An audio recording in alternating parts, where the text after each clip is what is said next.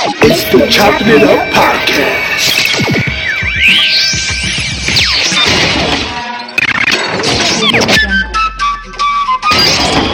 Black, y'all, and I'm black, y'all, and I'm blacker than black, and I'm black, y'all, and I'm black, y'all, and I'm black, y'all, and I'm blacker than black, and I'm black, y'all. I'm blickety black, blacker than black, black, I'm blacker than black, yo, because I'm black and I'm back. Yo, I'm black and I'm black, y'all, and I'm blacker than black, and I'm black, y'all, and I'm black, y'all, and I'm Hello, world.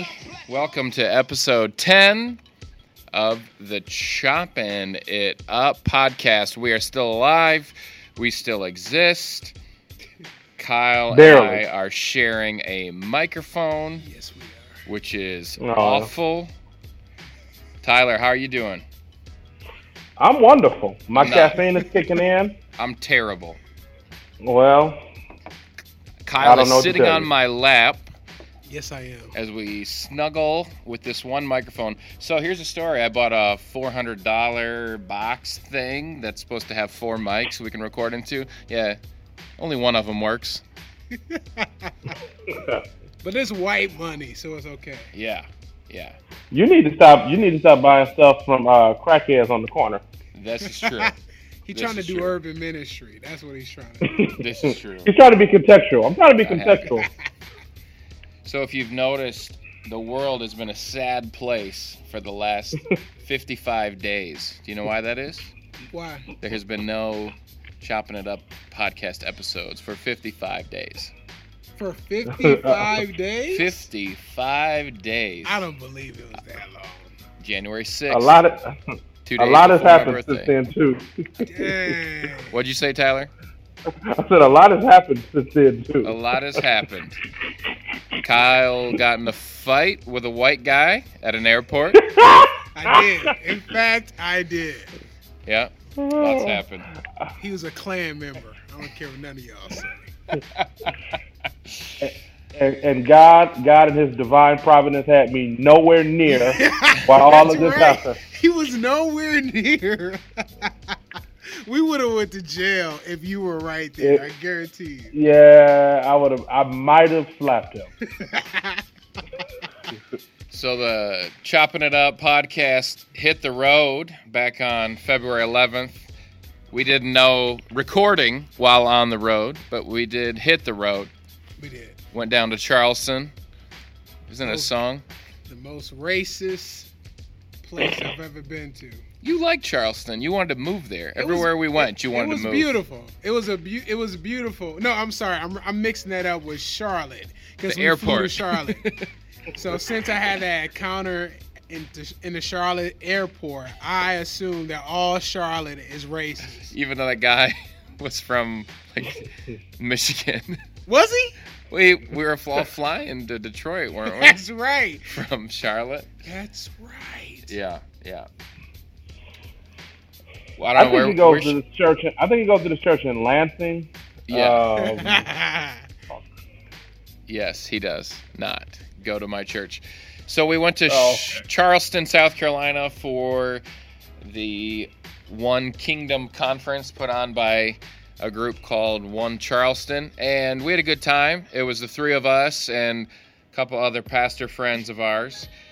It was a 1-day conference, and we visited the church where Dylan Roof shot 9 people. Kyle, you got out, I believe. Tyler and I stayed in the car. You guys went out and took some selfies at the church. Yeah. When we pulled up, you can tell that they got like crazy security there. Because when we pulled up, the guy put on the side of us, "Hey, what's going on?" And we was like, "We just come here to see this place." "Well, visiting hours is not right now." He was like, "Well, we just want to see the outside." He was like, "All right, go to the front," which is rightly understandable, you know. Tyler and I were embarrassed of you. Why? Well, I more so just wanted to stay in the car because Tyler was embarrassed. Listen, I think security stopped because they saw Noah and Kurt. Because they were the only white people with us. Here's what's ironic about that trip. It was February 11th, And I was reading the newspaper a couple days after that, and in Myrtle Beach, which is where we were the day before, that's where our flight flew in, and we spent just kind of the day. Kyle wanted to move to Myrtle Beach. I did. They just arrested a white guy who was arrested by the FBI, and he was purchasing a gun, and that's how he got arrested. And he was going to do a shooting in the spirit of Dylan Roof. Oh God. Yes. Honestly, While we were down there. Yeah. It was a couple days after we left. That could have been us. Just imagine, like, in all seriousness. Right. What if we were actually caught in that? I mean, just being honest. This happened a couple of days after. No, I don't want to mention that. No, Right. thank you. No, yeah, in all seriousness, I think that was the surreal thing about being there, going to the church building, just a normal-looking church building, and realizing somebody walked through there with a gun and killed 9 people. Yeah. At the conference, they had one of the local pastors speak who was good friends with one of the pastors who died. And just hearing him speak about that experience, being a pastor in the community, losing one of his close friends, it makes you realize that these things hit the media, whatever city they're from, Charleston or wherever, and there's something about it hitting the media where you watch a video of something on YouTube or you read an article and you just don't get the reality of it. It almost cheapens it in a way, where this is as real as it gets in American communities.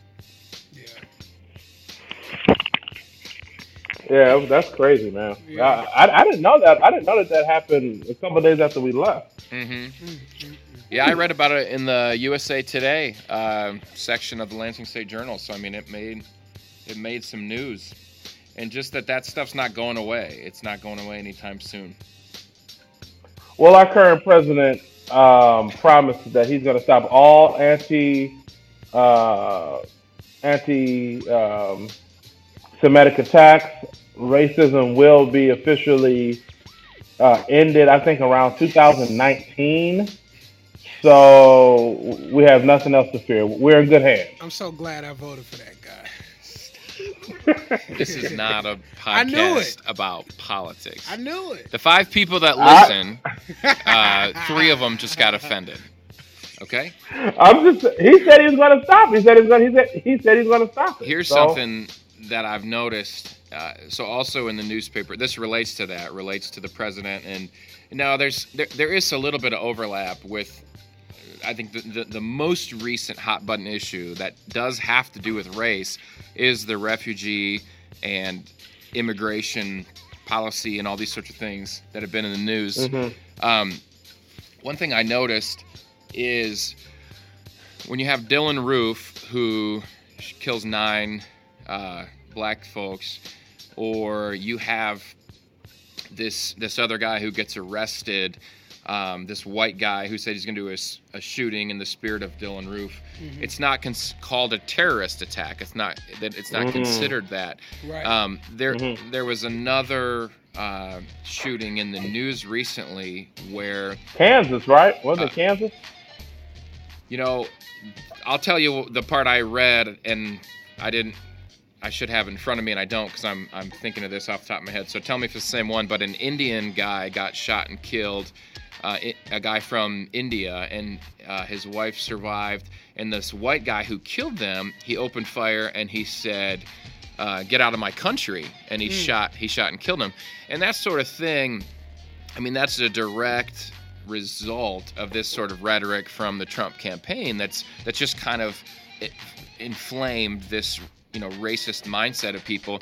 But the problem is that white guy who did that, he's not labeled a terrorist. Right. When that is a terrorist act. I mean, that's an act based on race. It's an act. I mean, what else would it be? And then Kyle, I think it was you that was telling me Trump was speaking, and about his immigration policies and how he just in general has demonized Hispanics and Mexicans specifically, just demonized them all, which is very racist, overtly to say they're all rapists, they're all criminals.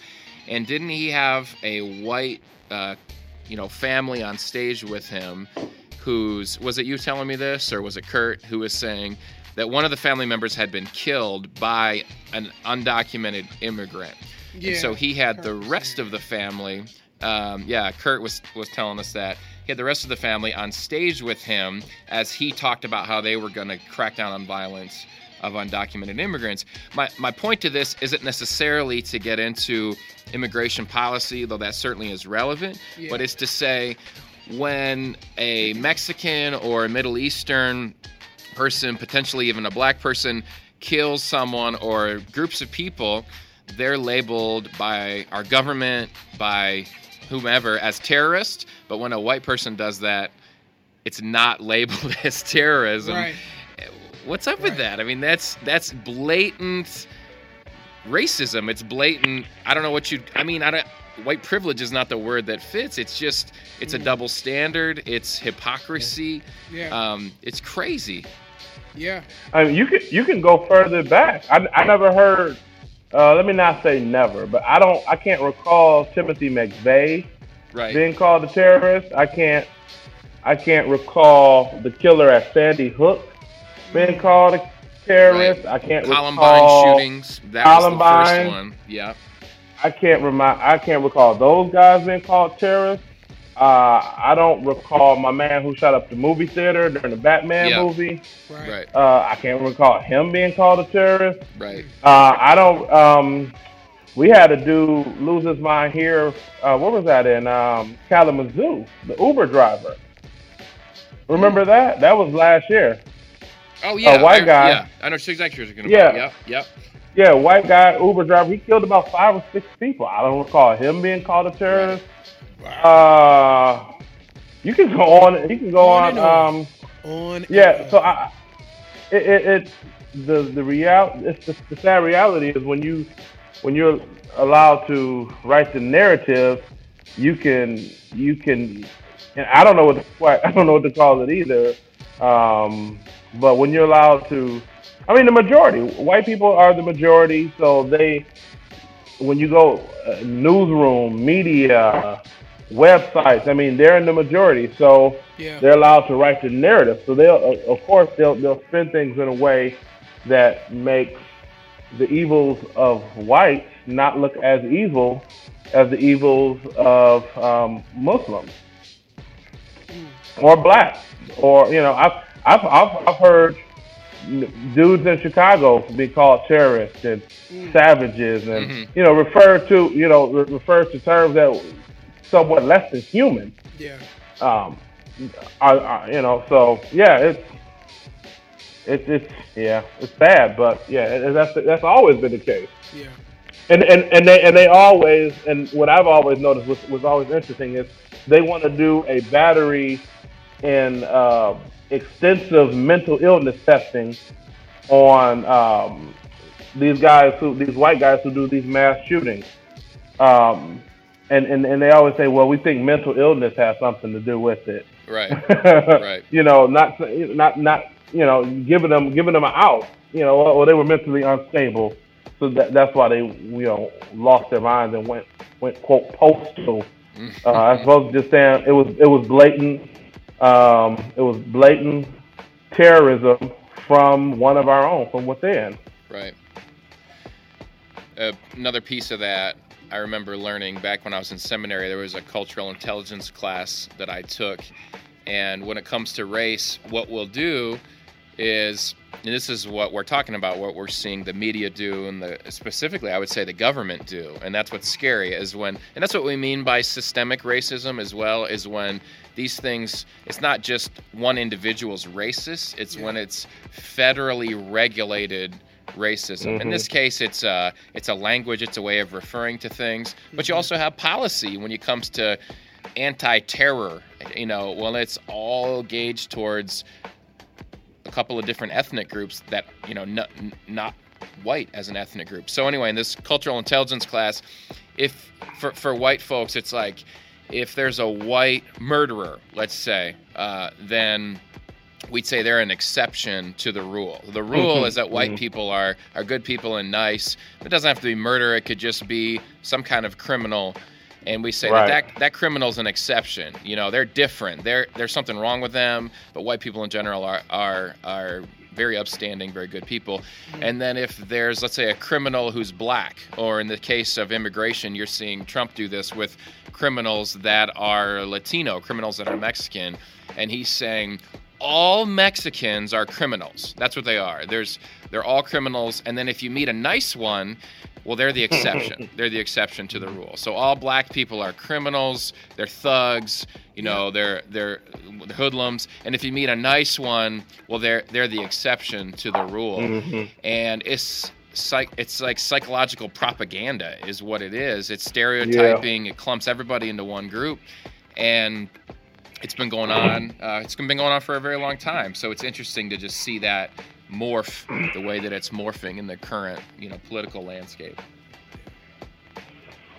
Yeah, it's unfortunate that that we can look at one person there was a person at a church that I used to attend, and they were very open, and I actually respected their openness. They were very openly bigoted towards black men because their brother was, beat up by 3 or 4 black guys. So of course they weren't the most comfortable with a man of my complexion and size. But this person openly said this to my wife. So she said, my wife's retort was, so you had one experience with black men, and that basically means all of them are like that.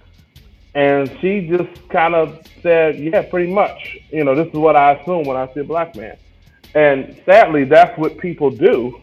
And even black people, we do it. Based on our experiences, we peg people and make caricatures of people. But the unfortunate reality is, again, since white people are the majority, that carries more weight because they're more likely to be in places of authority. They're more likely to be police officers. They're more likely to be in the judicial system. So you have to constantly deal with people who don't even realize that based on TV or music or 1 or 2 bad experiences, they feel a certain type of way about people. And you got to meet that one good person, like you said. That's the exception. Kyle, that reminds me of the conversation you had with the guy at the airport. I wondered if you'd want to talk about that a little bit. Where basically, it's from what I recollect is that this was a white business owner, and he essentially said, "Well, the black men that I've hired, they're lazy," and so he was making a conclusion that all black men were lazy and that he wasn't going to hire any more black men. Is it more or less? Yeah, so as we sat there, he asked the question. He said, hey, I couldn't help but to overhear you guys. Where are you from? And I said, well, we're from Detroit. And he said, oh, well, I enjoy looking on the news and seeing what's going on with your city. And I think that guy, what's his name? And I said, Dan Gilbert. And he said, yeah, that guy's doing great things. And I said, you know what? There are some great things going on, but there's some things that I disagree with. And he asked me, what was that? And I mentioned gentrification. And he said, well, why don't the ones who are getting forced out, why don't they just get jobs? I mean, go to school, get a degree, get jobs. And I was very loving with him and said, you know what, there's a lot more into that. And I kind of broke down, the systematic issues that hinder those of color. And I even expressed to him, man, there are a lot of people who are very well qualified, people of color, and they get denied a job based on the color of their skin, and I always say things based on either experience or close friends or family that experience these things, which made it factual. It's not just me looking at statistics and saying this is what's going on. So he basically said, well, you know what, the black men that I've hired, they're lazy, but those black women, oh, they work. They come to work every day. They work hard. My black women. And what was very upsetting for me was the fact that he looked me dead in the eye and basically said, all black men are lazy. And what made me upset was the fact that he was talking to a black man. And he had just no care. And he just spoke on us like we were his products, my black women. He was an owner, and I told him flat out, everybody, the listeners, I said, brother, that is racist thinking at its best. And immediately he turned red and was like, I'm not racist. And I said, for you to say that all black men are lazy, that was a very racist comment. And I asked him, do you have any black friends? And he expressed he didn't. So it's surprise. Yeah, it's just this stereotype that got me really upset. And I'm gonna be honest, you know, I got so heated I had to walk away, because there was one other time I've had an encounter like that back in 2012 when I was actually called a nigger. And that the reason why I got so upset, because that reminded me of that time. So I ended up seeing the guy back on the plane. I was told by Noah and Derek and Kurt, Tyler, and I told the guy, hey, I apologize for getting so heated. I mean, we didn't duke it out or nothing. It was just I got up and walked away. But we gave each other a hug, and he said, I love you, brother. And I said, I love you too. And, you know, I just think that moment for him was an eye-opener. I honestly believe so. Because this is the thing. When we do have brothers and sisters who are white and they have this mindset, some of them really don't know how, you know, the racism that lies within them. You know, they just don't know. And a lot of times it takes us to call them out on that thinking and to help them. But then we have some who've just been raised into that thinking. They embrace it. They know exactly how they feel towards people of color, minorities, and people of different ethnicities. So that for me was Noah mentioned that I was proud to be in Charleston because I saw a lot of black people. Noah was driving like through this 2-lane highway, and we rode through a neighborhood that had nice homes, and I saw nothing but black people on outside. I was just proud to be in the South and see blacks thrive, you know. And the first thing that happened that was on my radar that I was kind of expecting to happen was a encounter with racism. So that's the story, man. And honestly, I hope that brother really say, hey, you know what, he's probably listening right now. I hope he is. He probably that's is. Probably who what's his name? What's the follower? What's our follower? What's his name? The only one that write in. That's probably him. And he probably bought a ticket and met us at the airport just to I think so. Just to have a conversation.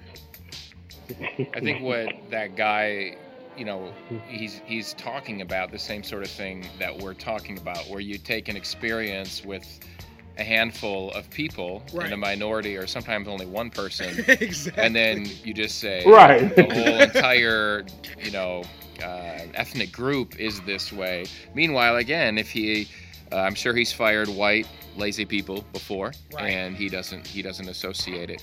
And two, you have to have an understanding of history. You have to have an understanding of systemic injustice. You have to have an understanding of what does opportunity even look like? What does opportunity even mean? And that's a whole larger conversation that most non-believers are just simply not ready and equipped for, and sadly a lot of believers aren't either. But this idea that now for the three of us that talking here, me, Tyler, and Kyle, I mean, we all minister in the inner city, and this is kind of an interesting topic, but I know that early on in our ministry, as my wife and I started doing more and more inner city work, we found how important it was that the only people of color in our lives were not just poor folks living in the inner city.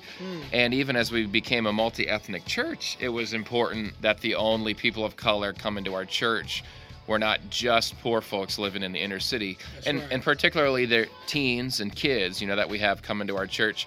And the reason for that is because there's certain challenges that kids in the inner city are facing, and they're just kids, and they're stuck in that. And these kids grow into 20-year-olds, 22-year-olds, and sometimes they grow out of those things, and sometimes they don't. There's an extra element of compassion and grace needed. But what you can start to do is your view of a person of color becomes the view of an urban kid basically who's struggling, and in your attempt to do something good, let's say working in the inner city, you can start to develop a stereotype. You can start to develop a prejudice towards everybody. And so I hear that a lot from folks, white people that have that knee-jerk, I think I call it the automaton, they need to take responsibility. They need to stop, those dads need to stop, having sex and leaving and all these sorts of things. And they say they as if it's all black people. They need to go to school. They need to graduate. And I say to them, do you know how many black people are out there advocating for those things, for their community? Don't act like there's not hundreds of thousands and millions that have gone through the struggle, that are still in the struggle in a different way, but are saying to these youth, don't live that way. It's not like it's only these self-righteous white people that are so judgmental saying they need to take responsibility. It just it sort of becomes a mess because there is a difference between prejudice and racism, and that is a way that actual prejudice grows in people's mind. It's saying whether it's one group or a group on a certain block or whatever it might be, the people I see on TV, that's what every black person is like. Yeah. It's not the case. Right. Yeah. That's got to be frustrating for you guys, right? I mean, Tyler, would that not be incredibly frustrating for you to hear things like that? Yeah. You know what? I may be, no pun intended, but I may be in the minority. But that kind of stuff, I guess I'm kind of numb to it. Mm-hmm. I think just as I'm 35 years old now. My first experience and my first personal encounter with racism was when I was 12 years old. My school was boycotted in 1992. Malcolm X Academy moved to a predominantly white neighborhood, and they boycotted. When we got off the bus, we had a police escort. There was bomb threats. They spray painted racial slurs on the school. So I mean, my first. I first encountered that at 12 years old. So I think a part of me is kind of grown to it is what it is. Most people live in ignorance of different people, people different from them. Sadly, being in the majority, a lot of white people are so blind to it. And I experience when I just have casual conversations with white people with the best intentions. They have no idea of the really, really low level latent racism and prejudice that they have. Mm-hmm. Racism and prejudice. Just because they're so used to living their white suburban majority lives. That's all they know. And And so, I mean, I guess part of me is just kind of numb to it. Part of me is just kind of resolved that it is what it is. I'm gonna be viewed a certain way by a lot of people, and their minds may or may not change. So, I really don't get that first, honestly, it's just kind of like it is what it is to me. In a lot of cases. One thing that that upset me since 2009, I remember I was a youth minister at a church, and we were leading a outside evangelism downtown Detroit, and there was a park where most of the homeless people, or just people on drugs, they would just hang out. And we decided to go to this particular park to pray for people, to give food. And there was a group that we met there. It was a church. They were from straight suburbs, and they made it their habit to come to this park every week, and they ministered to the people. They just gave them food, and but what I've noticed is that a lot of churches have that same method, or they do those same things. They go to the hood once a week or once every holiday, and they give food, and that's it. And honestly, I just, as a black person, you coming to a park to give me food and to maybe pray for me does nothing for the community that I live in. And that's why it's very important that we graduate from that and get off of milk, but graduate to meat and get to the point of, okay, let's rebuild these communities. If you're a suburban church with resources, rebuild these communities, build relationships with people from the hood, because that will break your stereotypes. Because it's, how can you get to know me if only thing you do is give me food, pray for me, and you leave? But we actually doing life with people in the same neighborhood, then that changes your perspective. That change, maybe all black people aren't like this. And you know what, this guy, he doesn't have any money, but this is his situation. His mom was a crackhead. His father is locked up. He's been on his own since 12. When you get into that story and get deeper, then you understand why things are the way that they are. So this is just my call to churches, man. For those of the faith specifically, we have to just do more. And I want us to move past just dialogue. I think one big fad that I'm seeing right now there are more panels, there are more discussions, there are more conferences about race. But what's actually being done right now? This podcast. That's it. That's right. That's right. How about when we were in Charleston? Go ahead, Tyler. I was going to say, to Kyle's point, what I've noticed, and this is not to all, because we have churches that I partner with, and they come and they do mission trips, and they come and they support, and they come and serve. So by no means am I knocking those with good intentions and those who really want to serve from a distance. Exactly.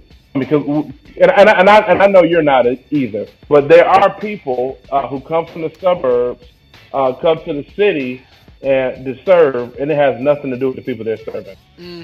It's for them. That's right. It's for them.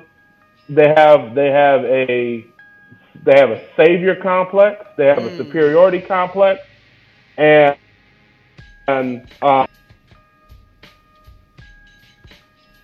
most of the teams we have come, most of the people we have come and serve we have people come from all over the country, and most of them, their hearts are pure, their motives are pure, they serve us well, we are blessed. But we had one group come from out of state, and they spent the entire week taking pictures of the kids, taking pictures of the burnt out buildings, taking pictures of I'm in the hood. I mean, that was their mission trip. Right. That was their mission trip, to come and show that I'm in the hood, I'm doing real ministry for Instagram and for Facebook. And by the end of the week, we were telling them that and then yeah, I'm gonna leave it at that. But yeah, it was that was their focus. It was nothing about the people that they were serving. It was for them. It was for them to get their savior, white savior complex on. Exactly. You know, so we have no tolerance and no room for that because it doesn't help. And on that subject, Tyler, we've seen this too, where denominations kind of do the same thing sometimes. Where heck yeah, yeah. Denominations, they'll put the photos up of whatever, we're reaching Detroit, and they put up photos of the burnout buildings, and they can get some donations that way. Meanwhile, their idea of reaching Detroit is we're planting in the Detroit suburbs, or we're planting in this gentrified area, and we're not knocking that churches are needed there and the gospel's needed in those suburban areas where all the white hipsters are moving in. But don't lie, don't lie, and don't patronize the urban core by using these photos to try to get money for stuff, and when you're not actually doing that, because it does take more work. It takes more relationships. You have to move in. You have to be uncomfortable, and it's sad. I think it's actually pathetic when we see denominations doing that. It's like, if you're not called to that, that's fine, but don't lie about it and act like you are when you're not actually doing that. Yeah, I've visited a number of church websites that said Detroit, and you click on it, and it was nowhere near. I mean, there was a dude. He kind of became a caricature and kind of became a running joke in some of the circles that I ran in, because he just straight up lied. Yeah, he just straight up and down lied about number of churches he planted, and he wasn't even in the city surroundings. I mean, he wasn't even in the city borders. So I mean, that's the scary thing is, and that's one of the worst kept secrets, that church planting is a business.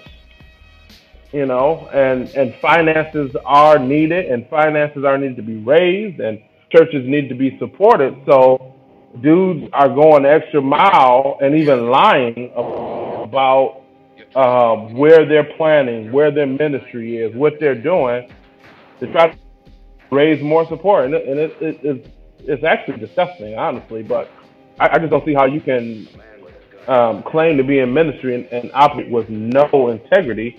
But I mean, there's dudes who are doing it, and it's very sad. Very sad. It's true. That's true.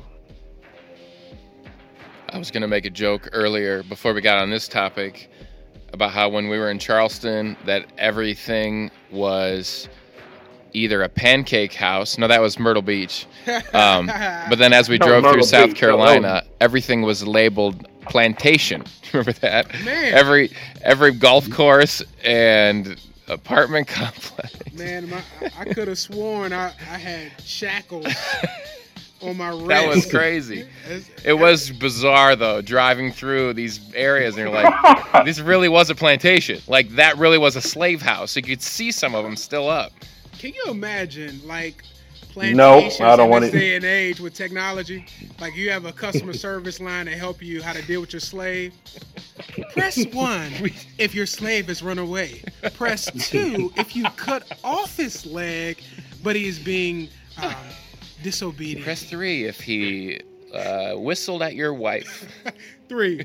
Oh man. That was crazy. That happened too. The woman who basically got Emmett Till killed basically came out and said, "Nah, it wasn't quite like that." It didn't happen. Right. Not that everyone's dead. I think even most of the perpetrators are either in their 80s or dead. Yeah. Now she's coming forward with the truth. That actually reminds me, on Kyle's Facebook page, there was a white Christian. And I say this because it's important that people listening understand some of the mindsets that are out there. People who would never say, I'm racist, and yet they hold these very racist views that are very divisive in the church. So if you're sitting there as a churchgoer saying, why can't our church become multi-ethnic? Well, you might have people like this in your pew, or you might have people like this as your pastor. I don't even know, but there's a level of ignorance that exists, which we're trying to speak to. But Kyle had written something on his Facebook page about Emmett Till's mother, I believe it was. And for those not familiar with Emmett Till, that's okay. You just put his name into Google and you'll find out.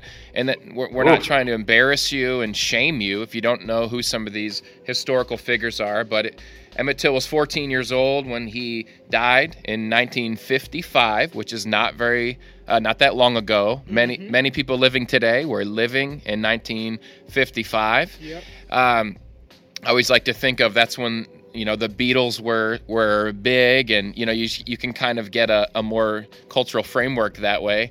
But he whistled, so to speak, at this white woman, and he was beaten to death. And the reason it became famous is because some photograph, the mother left at an open casket, and you can go to Google Images right now and put in his face or put in his name, and you'll see his face. Photographs were taken, and the photographs exposed the racism. The photographs expose his face that, it looks like Jell-O. It looks like a pudding just mixed together because his face was beaten so badly. I was getting ready to say, if you're sensitive to images, be very careful. Viewer discretion is advised. So here's what happened. Kyle posts this on his page just about Emmett Till's mother and this white Christian who, lives out in the country and posts a lot of what the automaton. That's what I am beginning to call it. This idea when we talk about race, or we talk about really anything that there's this response like, oh, that sounds like a Democrat view, and so therefore I'm going to give you this automated response. And so he wrote on Kyle's page, well, how is that any different than the death of Devin Goldford? And that's a local story. No, you wouldn't know that if you weren't in the Lansing area, but Devin Goldford was a white teenager. This was a couple years ago in Eaton Rapids, which is a rural suburb. It's not a suburb. It's just a rural ring outside of Lansing. It's a Lansing area town. And he was shot and killed by a police officer. And the level of ignorance there, as Kyle is lamenting Emmett Till's mother's response to this death of her son, who is beaten to death, this pudding face, because he whistled at a white woman who later came out and said that didn't even actually happen. And the way this guy's mind works is that death of that black teen is no different than this white teenager 2 years ago who was killed by a police officer. Why don't you treat them the same? And that's where we are. That's 2017. And that is, sometimes I just get sad. I just pray and I get sad, and I think, and I'm white. For you guys, you live this every day to say, but I'm worshiping next to this guy in church who thinks this way, who thinks that Devin Goldford's death is the same as Emmett Till's. And I wrote on there, I said, do you even know who Emmett Till is to this gentleman? And I never heard back. It's just, it's tough. And it's awesome that you brought up the fact, like, hey, do you even know who Emmett Till is? Because I know some of you like, why would his mother have an open casket and he looked this bad? Well, the context of that is that after Emmett Till was accused, he went back to his grandfather's house because he was staying with his grandparents at the time. And these guys immediately came into his grandfather's house. His grandfather couldn't do anything because he knew he would get killed. They came in, took Emmett Till, and his grandfather recalled hearing Emmett Till screaming from across the field in a barn where he was being tortured. He's 14 years old. 14 years old. So imagine a 14-year-old boy screaming for his life in pain, and these guys who are doing this to him not only tortured him, but he was burned, and they put a device around his neck and threw him into the water. It's ridiculous. How could you? That would have driven me to say the world needs to know what happened to my baby, and we could not. We couldn't do anything because in this area, we were being persecuted, and the people around us were terrorists, and they never claimed. Right. They never say that that these Klan members or white people were terrorists that was doing this to people of color. We were living in fear, living in the same city as white, but it was so bad that we couldn't even speak up when our grandson is across the field being tortured. What's interesting? Well, not interesting. One of I did like a little thing at our church where we were studying Black church history, and what's interesting to know during that time in the 50s, in the early 50s, from like Reconstruction to the 50s, blacks were living in such fear that the quote civil rights movement had basically died. From Reconstruction to the 50s, there was so much domestic terrorism, lynching, burning. Talking to my grandparents, they would tell us stories how they would just come, and my grandparents are from Mississippi, how they would just come and burn the fields. How they just would come and they did. You look at what happened to Black Bottom in Tulsa. The stories go on and on and on. The black folks from Reconstruction to the 50s lived in so much fear. The civil rights movement was dead. If it wasn't for Emmett Till's mother, One Brave Woman, and Brave Woman number 2, Rosa Parks. Those were the two fuses. In 1954, I believe, was Till, and 55 was Rosa Parks. Those were the two sparks that lit the civil rights movement up with the advent of the news and the media kind of getting more popularity and kind of shining a light on those things. Those were the two fuses that lit the civil rights movement. And if it wasn't for those two brave black women, I would hate to think how long it would have took to get things going. But yeah, blacks it was such fear, such like you said, what could the grandfather? They didn't even say anything. They didn't even do anything. I used to ask questions to my grandparents like, why didn't you go to the police? Why didn't you do this? It wasn't even a thought because, in Mississippi and in Tennessee where they were from, going to the police, the sheriff was a Klansman. Right. The sheriff, if he wasn't a Klansman, his brother or his uncle was. That's how deep it was. So they lived in absolute fear. And they had no recourse. They had no legal recourse. The justice system is broken now in our country, but I can't even wrap my mind around how it was in the 30s and the 40s and the 50s. Look, the Klan just rolled into Tulsa, Oklahoma, and Black Bottom and burned it down. Yep. Literally, just burned everything down. That's right. Yeah, so I can't wrap my mind around living at a time where there was literally no legal recourse. Not even a broken system. There is no system. And we talked about Dylan, but in the same time, when the bombing of the church that killed the 4 little girls, this was this was right after Emmett Till. So that was another one. Forgot about that. Yeah, this church was bombed, and 4 little girls were killed. And the people that bombed the church, I don't think they ever got arrested. They went to court, but they got off free. There was clear evidence. People said, "Hey, I saw him. He was there." Yeah. But they never got arrested. And then you could just the mothers who had to go to the morgue to identify their baby's body. Again, these are it was an 8-year-old, 9-year-old, 11-year-old and a 10-year-old, I believe. Yeah. These were girls. And one of the mothers, she kept the rock that was lodged in her daughter's head from that bombing. And so just imagine living in a world, because of your color, your children are being killed.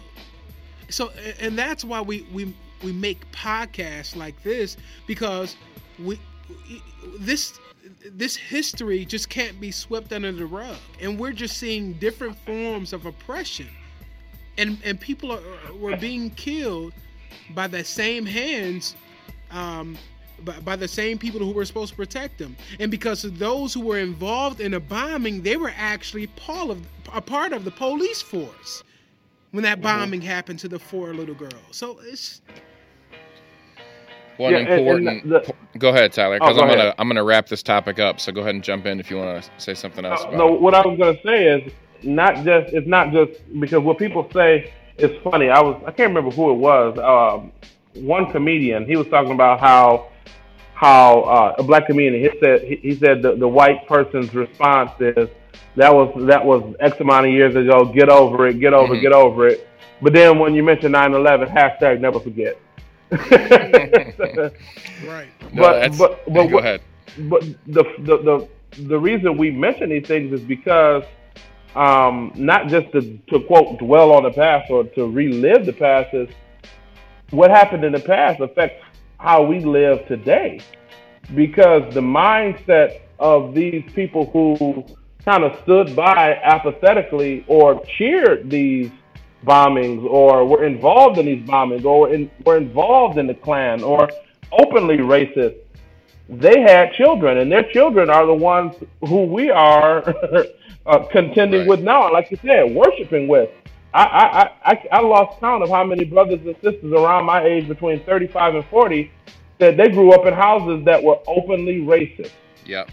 I've lost track of how many of my white brothers said, man, my father was a straight up racist. And he passed that down to me, and now it's something that I wrestle with. So that's why, we talk about these things, because it affected the minds of the people in 2016, 17. That's actually what I was going to talk about in conclusion, because that is the knee-jerk reaction. For the majority of white folks, we've been given these programmed discs, and we then have answers to things. One of them is they need to take responsibility. That's just one of the automated responses. Another one is that's over. That's in the past. Move on. Don't talk about Emmett Till still. You're still talking about that. Now it's over. I'm not racist. Let's move on, move forward. You're making excuses. That's another one. So what's important to remember is that all these events, we're talking about the 1950s here, which is right in the midst of redlining. It's in the midst of all these things happening. That's why today you have a Beverly Hills, which is right next door to a Compton. That's the reason. It's the reason you have Detroit Public Schools right next door to Farmington Hills or whatever. In the Lansing area, it'd be the Lansing Public Schools right next door to a Okemos or a DeWitt. And it doesn't take a rocket scientist to look at a map and say, oh, wow, like the majority of this really poor area where all these gangs are now, like a Compton, it's black people. And the majority of Beverly Hills is white people. And then we have these discs in us, like, that's just happened? That's just random? Like, the white people just worked harder? They just did their homework and they went... they tried harder. They pulled themselves up by their bootstraps. So the point we're trying to make is these things that happened in the 50s and the 60s and the 70s, these are the very things that shape the communities we have today. Yeah. These things were sanctioned by the federal government. They were sanctioned by local law enforcement. And societies don't just happen overnight. They're built, they progress, they evolve, and so these things are connected. And so that's why, yes, it's complicated to talk about, but that's why we're trying to fight against these injustices. There's there's not a silver bullet to fix it either, and we have to be okay with that. What we need is awareness. We need compassion. We need grace. We need relationships. There's a lot more that can go into that, and those are things we talk about in previous episodes. But don't ever think that stuff's in the past. It still happens today, as we see on a regular basis. And the things that happened before, they've created the systems that are still in place today. So what I want us to do is transition here. We got a really nice post on our Chopping It Up Facebook page. I'm going to have our producer, Kyle, read this here. You can find us on Facebook and Twitter, Chopping It Up Podcast. I think Twitter is something similar to that, like Chopping It Up Pod or something like that. Yep. But this is a guy named Justin Webb. None of us know him. Looks like he's a white guy based on his picture. Kyle, go ahead and read what he wrote, and then when you're done, I'll talk briefly about a pastor friend of mine who's also been encouraged by the podcast. So Justin Webb says, wow, thanks for doing this podcast. I've gone through the first 3 episodes so far, and I'm eating it up. The more I learn about the history of American racism, the more I understand the complexities of sin and salvation.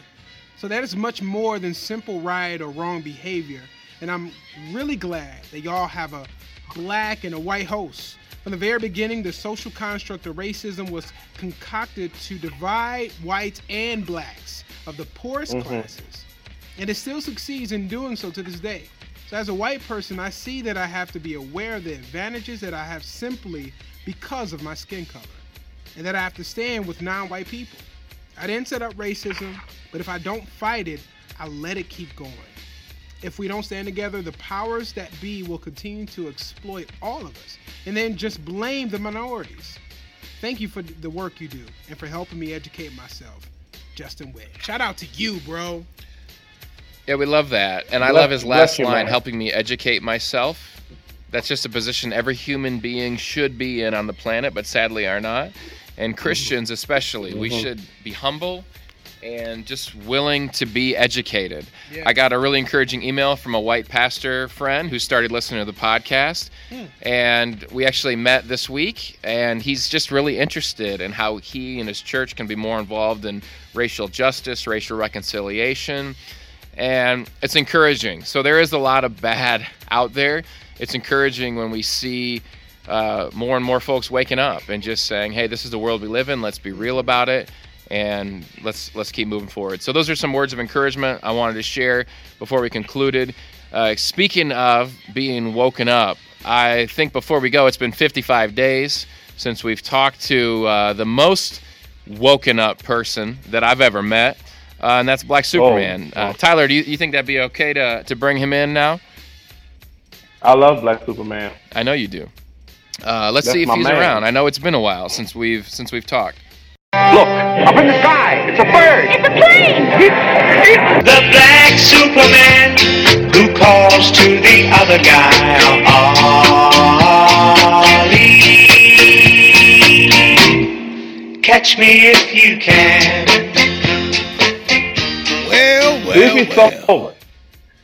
Well, how you doing, my Black King? That's you, Tyler. My man. What's going on? My man, Black Superman. Hey, I hope y'all don't mind. My Asiatic God man. That's right.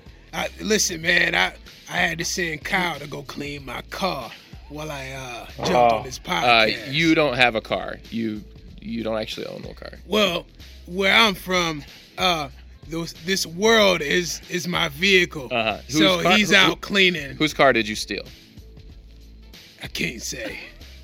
Listen, I'm doing all right. I'm staying at Jim Ho right now, trying to get my life together. Don't be hating on Jim Ho. Listen, man, I got to a fight at Jim Ho. Some guy gonna tell me that Batman can kill Superman, and I almost got locked up for using my powers. And I almost put some poison in some of that free food that we received. Don't do that. Yeah, I'm trying. Now, they made a movie, Batman versus Superman. I noticed you weren't in it. You were supposed to be in it. I read about, and then your scenes got dropped or cut. Well, I pitched the movie to them first. Okay. It was called Superman kills black Batman. And what happened was the scene. There's a black Batman? There is a black. See, you see the white characters. Okay, yeah. Every character were black. Okay? So let me tell you, the scene was in Compton, right? And I was just supposed to kill Batman, but they didn't like it. They said it was too black. It's true. It was directed by Spike Lee, but it never got picked up. Oh, you probably would have won an Oscar for that. Black people don't win Oscars. It's true. I could just make my own by going to Africa, get some gold from the people that we're stealing gold from, and just carve out my own image of Oscar. With an Afro pick. Exactly. God doesn't like it when we carve images of things of ourselves. You know what? I'm trying to get my life together. I know you are. I tried the Muslim thing, but I told you I knew Allah personally. And you know, man, he got these people believing in some crazy stuff. The views of Black Superman are not the views of the Chopping It Up podcast. That's right. Listen. I thought you were a 5%er. I thought you were a 5%er. Listen, I started 5%er when I was high on meth. How many religions have you started? I'm curious. Well, I'm just not the only person starting religions. Okay? You gotta talk. You didn't answer the question, just for the record. Well, right now I got an investigation going on. So I can't say too much. Let me change the subject. Do you like this podcast? Honestly, I think you guys should incorporate me a little bit more. But I can understand that 3 black people really puts white people. It's true. It's kind of oppressive. Make them nervous. Oppresses us. We don't want to oppress white people. White people can't be oppressed. Well, so we haven't recorded in 55 days. Did you miss us? I missed the free coffee that I used to get come in. Yeah. I don't miss, actually listening, because a lot of times, I don't have a phone and I don't have internet, so I can't listen. Well, we are a podcast that talks about race and racial issues, and we missed Martin Luther King Day. That was I like Martin. Yeah, and we missed all of Black History Month as well. Listen, I think that knocks us down a little bit on the credibility meter. What do you think? Terrible. Honestly, I don't like neither one. You don't have a day or a month. What's I don't, and that's the whole point. Yeah. See, I like Martin. Martin was cool. I had a slice of pie with him one day after he got his behind beat in Alabama, and I told him, I said, "Look, brother, I know a brother right now from Detroit, and he can help us out." That's how him and Malcolm X had a meeting, because I set it up. That's good. Yeah, but Black History Month. Listen, even though I don't like it, I love the fact that we can celebrate black people that made a difference to you, mortal white people. Well, now we're into March, which is the beginning of 11 months of White History Month. White History Month for 11 months. You know what? I just can't understand why we only get 1 month. Right. We only get 28 days. It's the shortest month of the year. Worst weather. Worst weather. It's rough. It is rough. But you know what? It don't matter. One day I will terrorize and destroy this planet. No, don't do that. Yeah. And don't use the word terror. We've talked quite a bit about that on this podcast. Oh, you're right. Yeah. Unless you're white. If you're white, you can do that. Trump might put me on the watch list. You and Trump are tight. Not anymore. You guys are beefing right now? We've been beefing. Oh, ever since he put Jeff Sessions as general. I had a rundown with Jeff. Jeff called me the N-word. You and Jeff used to play racquetball together. What happened? I believe it. Well, one thing you guys don't know about me, I was at a low point in my life, and I worked for Jeff Sessions. My That's job, a very low point. I was a black assassin. I had to take out all black people. And I told him, I said, "Jeff, this ain't right." He said, "You N-word. You do whatever I tell you to do." And since then, we ain't talked. But that's why I don't like him. I'm gonna pray for that for both of you. Please do. Yeah. Now, listen. I know I make fun of a lot of things, but I'm really starting to see that I need to change my life. I stopped drinking. You know, I only had one line of cocaine last night. I'm weaning myself off. When did you stop drinking? Like maybe an hour ago? You smell it? You have a half of a fifth in your coat. I know you stopped drinking. Like you're not drinking right now, but. Well, I'm trying. I just need help. Black Superman needs help. Let's hashtag that. Black Superman. You know what? I think I need my old podcast, but listen, I got a jet. I got to get on out of here because honestly, I need to find somewhere to lay my powerful body down. I'm weary. I'm tired. And if you want the truth, I got to meet somebody to buy some more cocaine. So listen, peace, love, soul, and chicken grease. I'm out. Tyler, our hero is struggling a little bit. Yo, man, he's looking bad. That's your personal problem. I don't particularly care. He can die for all I care. He looking bad. Don't hate your brother. I got enough problems of my own. Yeah, you do. I got enough problems of my own. You got like 18 kids. Now, Tyler, Black 14. Superman likes you out of everybody. Yeah, he calls you the Black King, and you say you hate him? I don't know how that works. No, I don't hate him. I just don't care about him. I'm going to pray for you, too. Nothing personal. We'll tell him that next time. I don't like you either, Noah. You don't like anybody. No, that's not true. You don't like white people. I plead the fifth. No. I really wish we recorded a vlog for our trip. That would have been bad. That would have needed a lot of editing. Yeah. We had a good time though. I enjoyed being with you fellas. It's like the moment we go to the South is my first in-person racist encounter, like overt racism. I think he called me the N-word when I walked up. In his spirit, he did. He did. In his spirit. A lazy one. Well, this wraps up episode 10. 55 days of waiting was well worth it. You can find all of our episodes on iTunes and Podbean. Until next time, Tyler is ugly. Very much so. Have a wonderful day.